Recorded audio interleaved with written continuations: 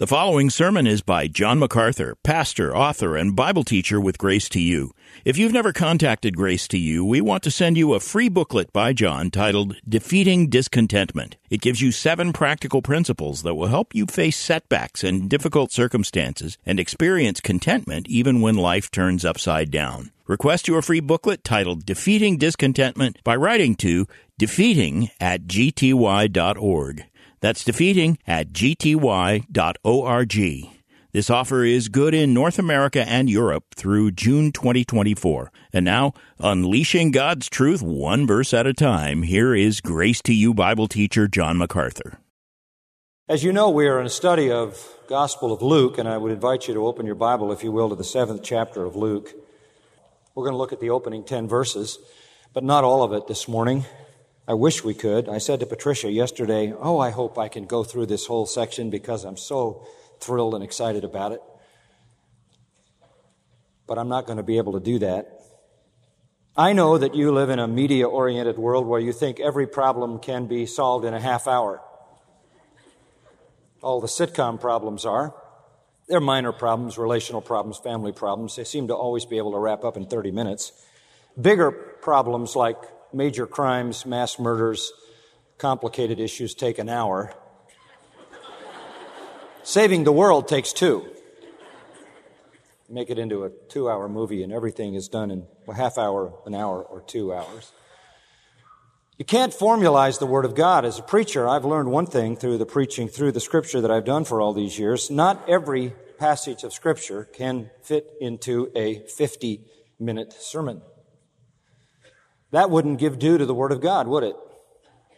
It wouldn't be fair to me to take the profound riches of the passage before us and cram them into the next 30 minutes.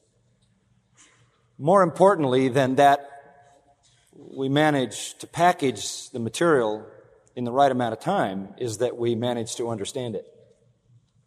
This is one of those passages that on the surface may just seem like another story, another incident from the life of Jesus. And at that, a marvelous one.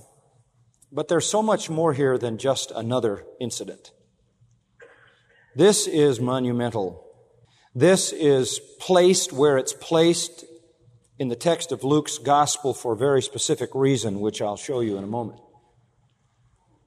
This gives us exactly what we need to put flesh on the sermon just preached in chapter 6.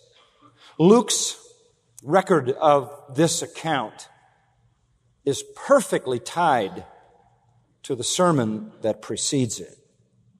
We're going to see that. The man who amazed Jesus. Look at verse 9 for a moment. When Jesus heard this, he marveled at him. Now, we'll stop there for a minute.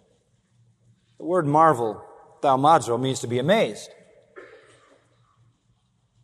It's something, isn't it, to think about Jesus being amazed at anything?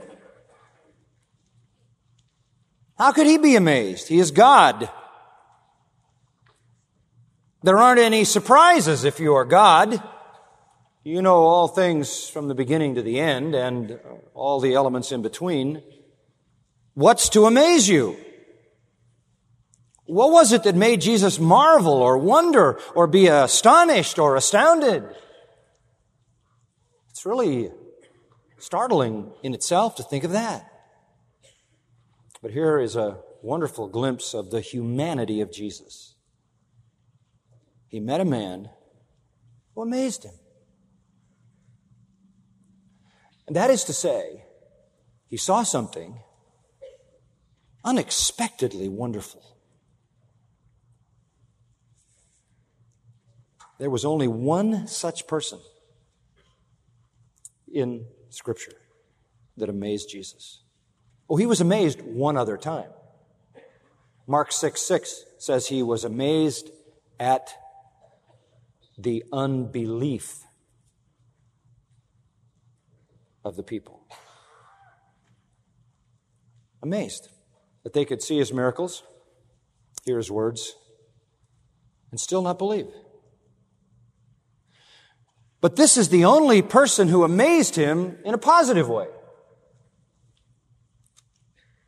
Sort of brings me to the personal question. If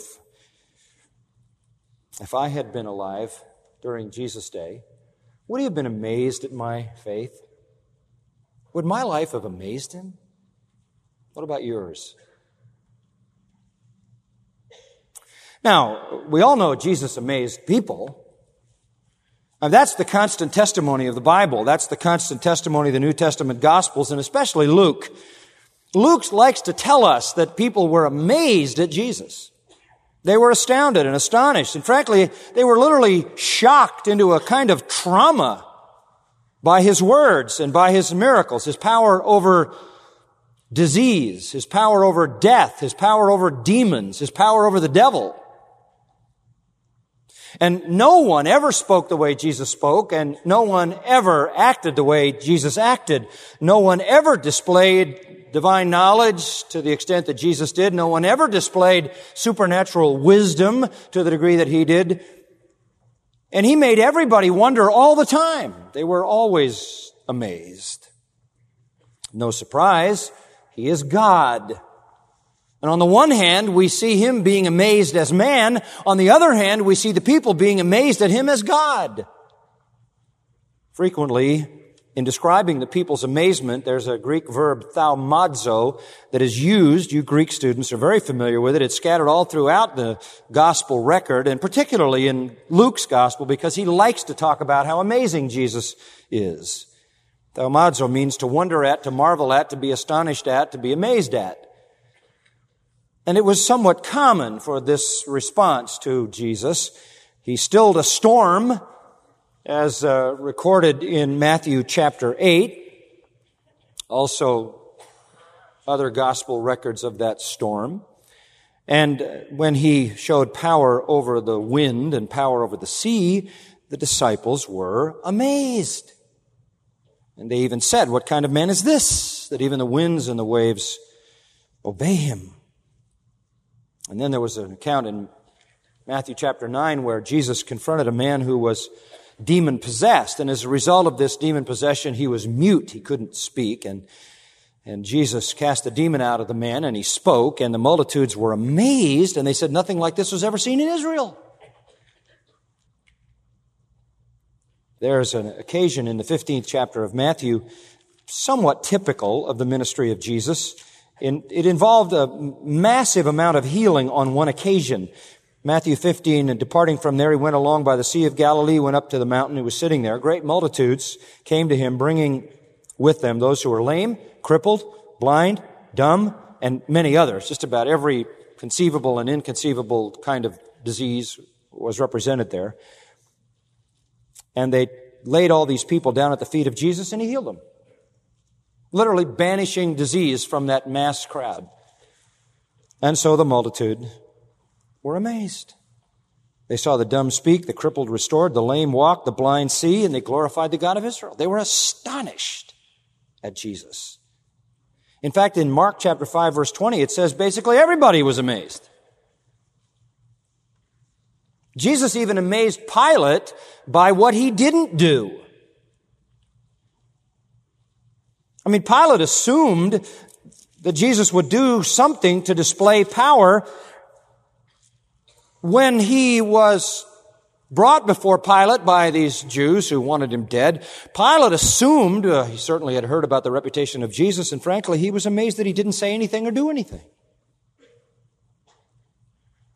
Luke wants us to understand how amazing Jesus is, and so he says in chapter 4, verse 22, all were speaking well of him, and they were amazed at his gracious words falling from his lips, and they were saying, "Isn't this Joseph's son?" Remember that back in the synagogue in Nazareth, in his own hometown, in his own home synagogue where he grew up.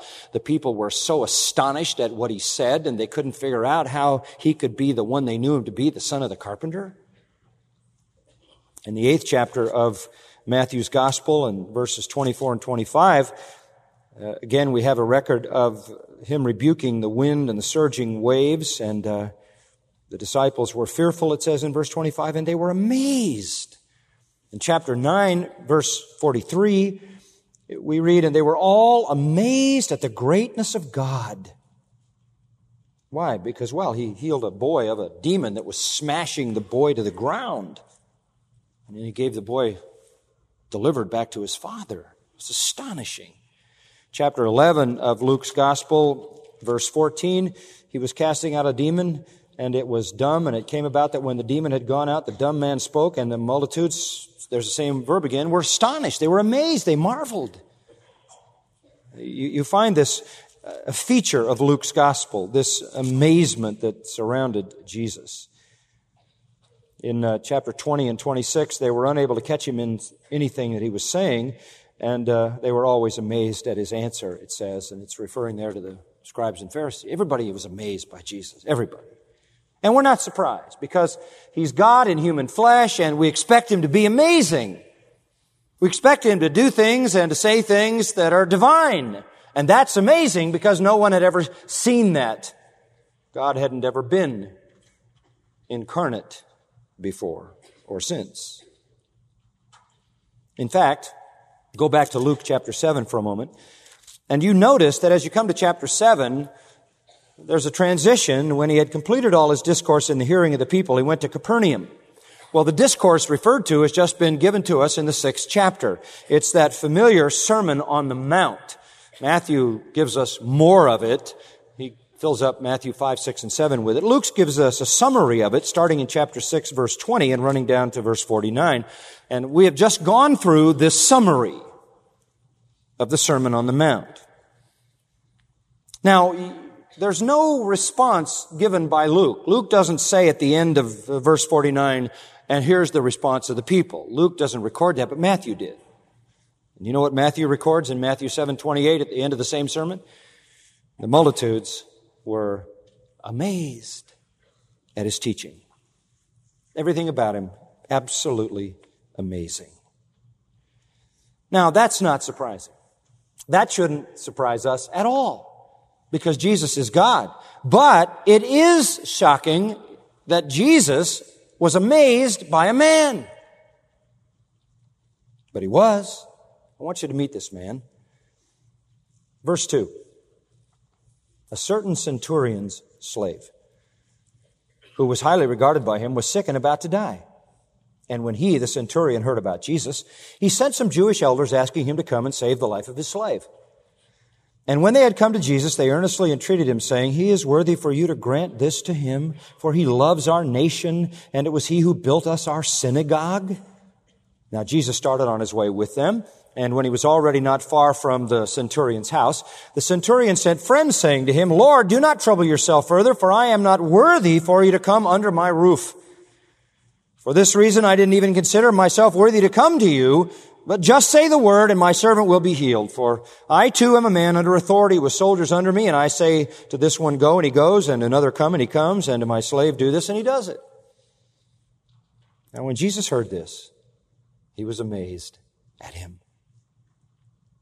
and turned and said to the multitude that was following him, I say to you, not even in Israel have I found such great faith. And when those who had been sent returned to the house, they found the slave in good health. What amazed Jesus about the man? His what? His faith. Amazing faith. Would you amaze Jesus? Would your faith be amazing faith? This man's was. What kind of a person amazes Jesus? Well, we're going to learn that. Unfortunately, we don't have the time to go through all the lessons today. But let me give you at least a good starting point. And we have to go back to verse 1 for that. Because here, Luke, in his very, very careful historical approach, sets the context for the story about the centurion. And he gives us essentially what is a threefold context. First of all, he gives us a chronological context or a chronological setting. And that's obvious.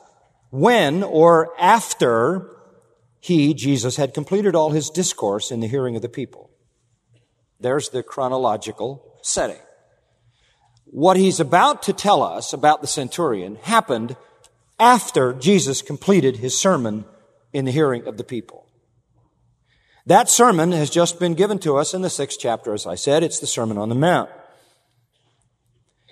With no significant time interval. That's very important. No significant time interval is indicated, but rather immediately after the very next incident in the Galilean ministry of Jesus, he confronts this centurion. Is that important? Oh, is it ever important? Because the centurion, as we will see, seals in living flesh the theme of the sermon. It is the fall, probably, of the year 29 AD. The Galilean ministry of Jesus had really begun in the summer of that year. So he's just been in his Galilean ministry a few months. It will wrap up the following fall in the year 30 AD. So it is just a few months into his Galilean ministry. This sermon is very definitive. By now he has collected a massive amount of disciples, numbering in the thousands. And when I use the word disciple, I'm not saying anything about their spiritual condition. The word disciple, mathetes, means learner, student. He had a huge crowd of people following him, learning.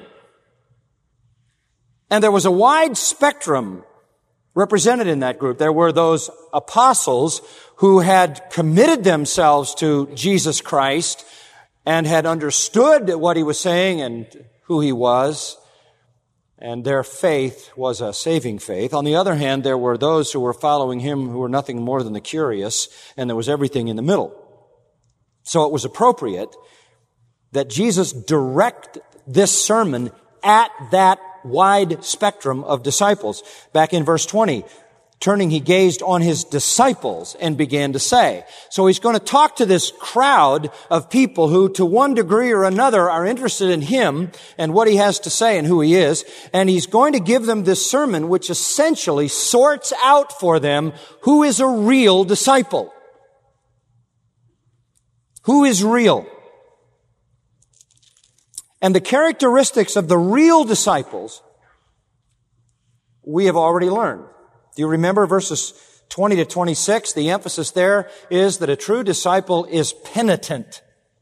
A true disciple is a recognizing spiritual poverty. A true disciple is hungry for a righteousness he knows he doesn't have. A true disciple, verse 21, is a weeper, sorrowful, sad over sin. Then we also learned that a true disciple, while hating sin, particularly in himself, is a lover. He hates sin, but he loves others, and we know in verse 27 he loves his enemies. This is supernatural. This isn't true on the natural level. This isn't true of unconverted people. He is a lover of even his enemies. We further learn in verse 30 that he is a giver, that he is marked by generosity, and generosity to people who will take what he gives and give nothing back. So he has a supernatural view of sin. He sees it the way God sees it. He has a supernatural love even for his enemies, and he has a supernatural generosity. So that verse 35 says he loves his enemies, he does good, he lends, expects nothing in return, and he definitely is a son of the Most High. Furthermore, verse 36, he's merciful. He has compassion. He has gentleness. This is evidence of the work of God in his heart, the transforming work of God in his heart. Now, beyond that, he follows the right teacher, the true teacher. He doesn't follow blind guides. He doesn't follow barren teachers. He follows the Lord, verse 46, and he calls him Lord, but he does what he says. And therefore, he builds his house on the rock. That's essentially the sermon. And we've gone through that in great detail, but that's the description he gives of a true disciple. And then immediately, Luke says Jesus encounters the living illustration of that. That's what we'll call the context or the content setting. The chronological setting, it was right after the sermon. The content setting, he illustrates the very same truth of the sermon. It's a perfect example. Here, I read it to you, is a man with compassion, a centurion who loves his slave. That's not what we understand about slavery. A centurion who's compassionate. A slave was considered a tool to be discarded if it didn't function. A slave that loves the Jews who hated him. A centurion who loves the Jews who hated him. Here is again a man who loves his enemies. A man who not only loves the Jews, but was so generous enough that he built their synagogue. And a Roman centurion who calls Jesus Lord. There it is. Everything that Jesus said was characteristic of a true disciple is characteristic of this man. He has rejected the false teachers of Judaism, the scribes and the Pharisees, and chosen to follow Jesus.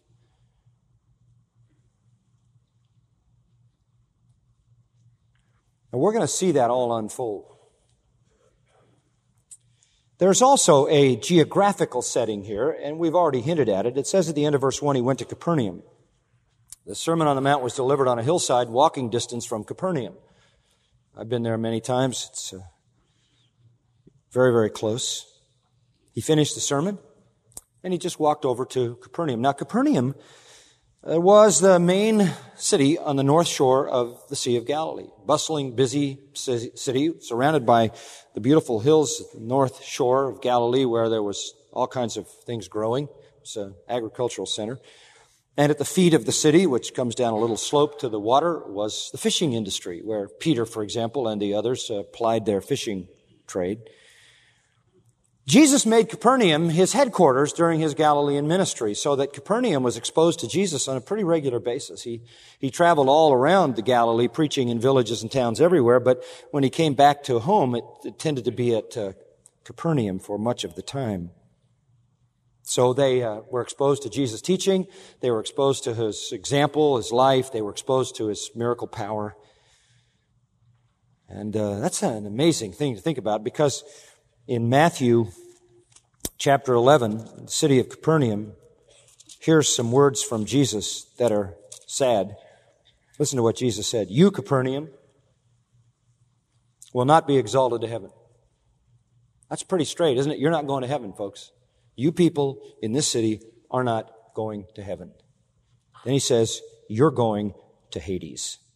You're headed for hell. You're not going to heaven. And then he says this.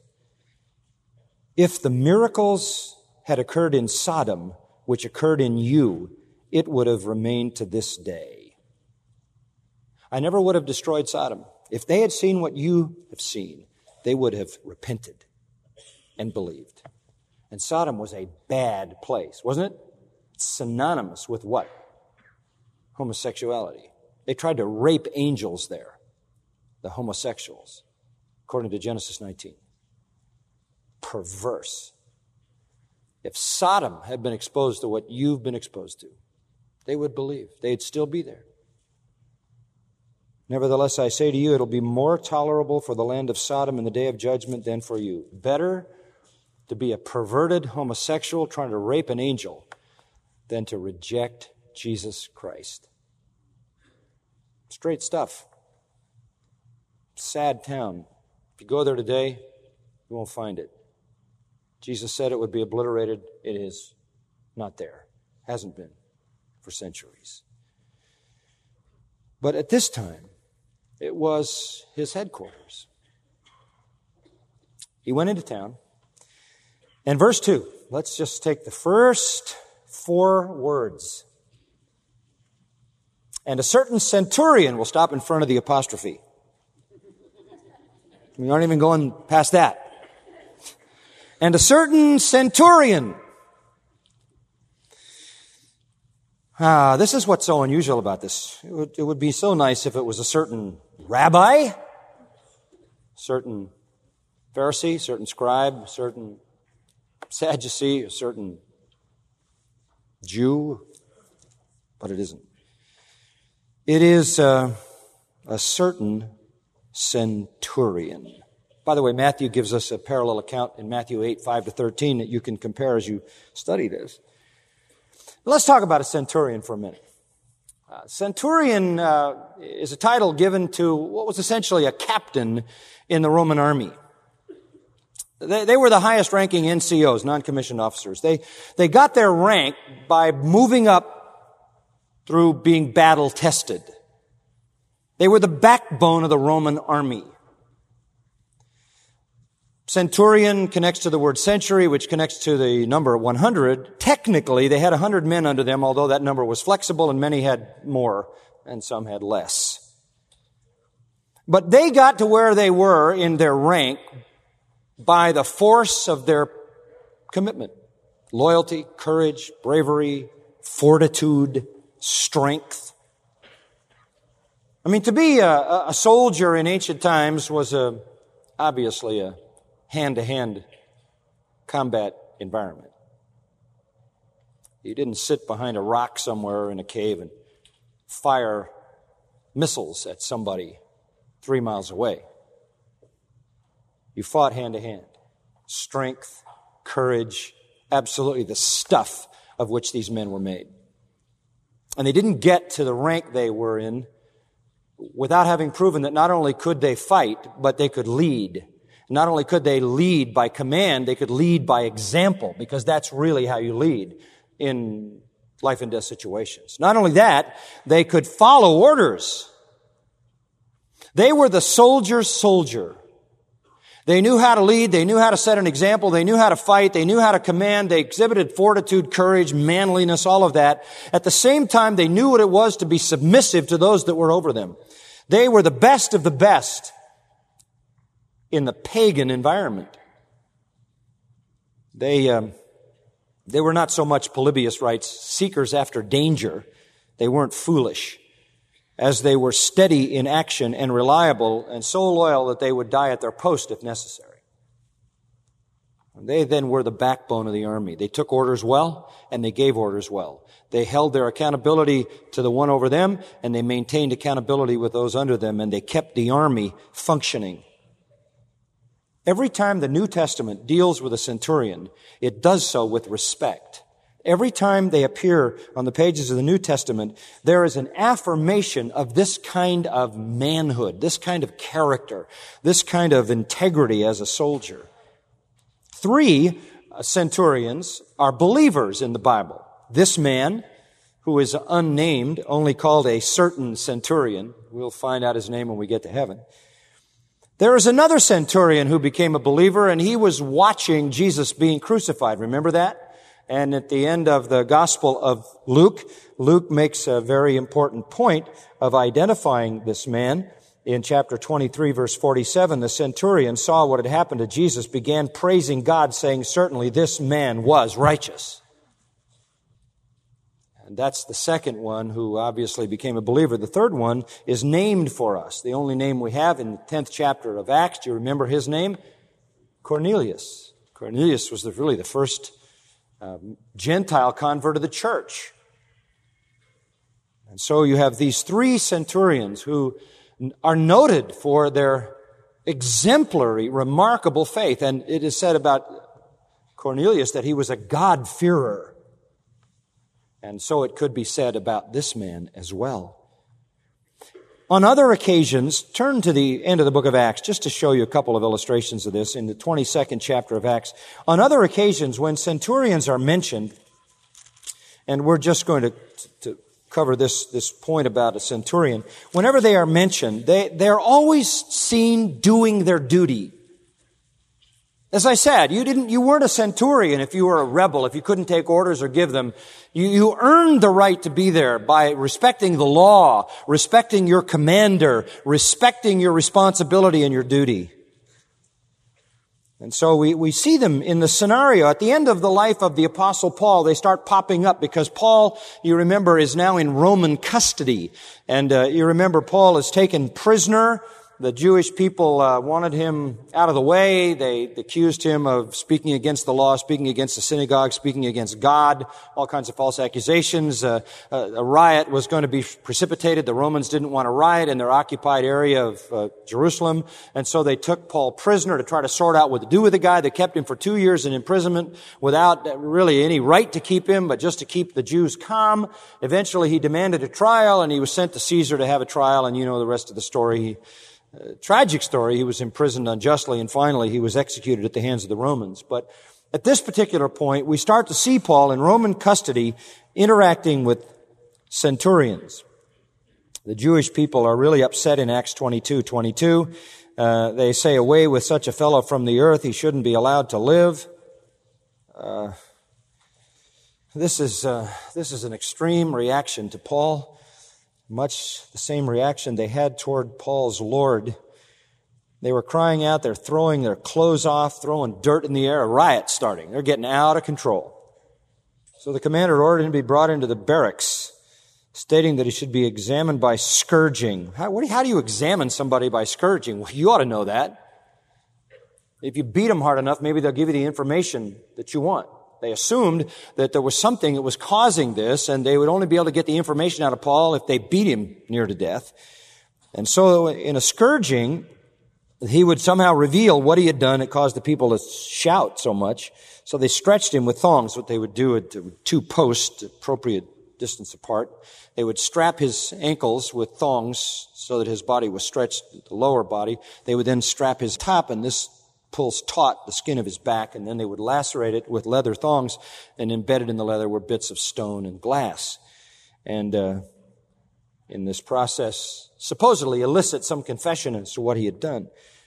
They stretched him out on thongs there, and Paul said to the centurion who was standing by, these were the men who were responsible for such things, Paul says, "I have a question, sir. Is it lawful?"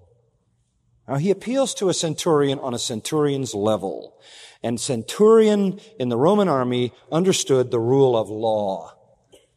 He understood the rule. He was a policeman. He was a Roman policeman. He understood what his responsibility was, to uphold the law and to do the duty related to the law.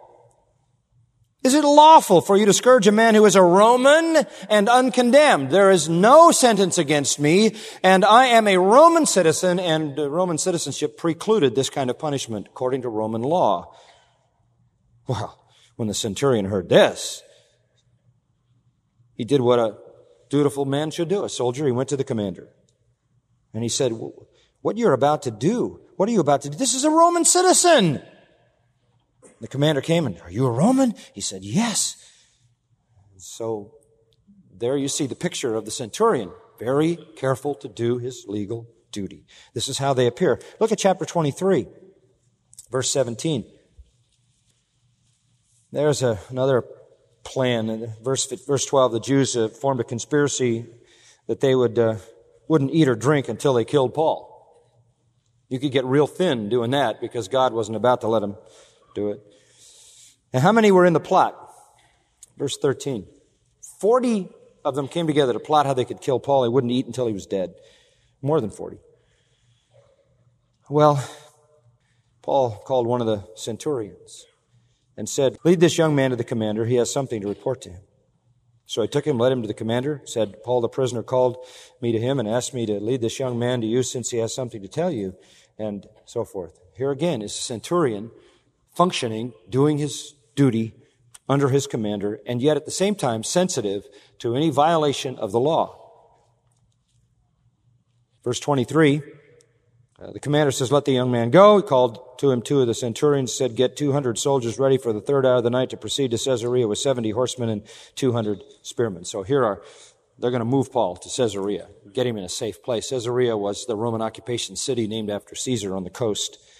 And here again the centurions appear in a very dutiful function. Chapter 24, verse 23, gave orders to the centurion for him to be kept in custody and yet have some freedom and not to prevent any of his friends from ministering to him. So they gave him some latitude, and the centurion was carrying out this dispatch on behalf of Paul. And then one more time, chapter 27, verse 43. Again, The soldiers' plan, this is at the end of the boat trip, which ended up in a shipwreck. They were going to Rome on a boat, and the boat runs into rocks, and the bow is stuck in the rocks, and the stern of the boat is being battered by the waves, and the boat is disintegrating. And the soldiers decide to kill Paul, along with everybody else, because if Paul escapes, they're going to get killed, because that was the way it was. You had to keep your prisoner or lose your life. But the centurion, verse 43, wanting to bring Paul safely through. Why? Because that was what was said. He had to get him through because he was having a trial under Caesar. His responsibility as a centurion was to make sure this man got there. His duty was to be fulfilled. And so here was the man protecting his responsible duty as a faithful centurion. Every time you see a centurion in the Scripture, you're going to find them in this light. They are dutiful, they are responsible, they are lawful, they are the police. And there isn't any time when you see one of them in any way shirking, skirting, or disobeying his duty. Now, the land of Palestine or Israel was filled with centurions in the Roman occupation. Every time you see a picture of one, he is a dutiful man. Remember this, Gentile, idolater, outside the chosen people of God, no knowledge in his background of the law of God, the covenants, the promises, the adoption, all those wonderful privileges that Israel had. He is a Roman. Possibly, he is a non-Italian. He is a Roman in terms of the Roman army, but he could have come from a number of nations, because as Rome began to occupy in the great Pax Romana and began to conquer the world, they conscripted into their military service people from other nations than just Italy. We don't know what nation he is from. We do know he's a non-Jew, normally despised and hated by the Jews. Some have even suggested he might well have been a Samaritan, because there were many Samaritans who were conscripted by Rome to work for Rome in the military in occupying Israel. Can you imagine a pagan, idolatrous Roman soldier who's also a Samaritan having authority over the Jews? There was only one thing possibly worse than that, and that would be if he was a Roman Samaritan tax collector. Because they were the most despicable of all, and the fact of the matter is that's probably what he did. Why would the Romans have a centurion in the city of Capernaum? To make sure that there was compliance with the Roman law. What was the predominant Roman law that was being exacted on Israel? It wasn't some kind of law like a totalitarian government or even like a dictatorship. It was the law of taxation. And it's very likely the fact that this Roman centurion was responsible for making sure taxes were appropriately collected. Everything against him. Everything against him. No exposure to the law of God, the history of Israel.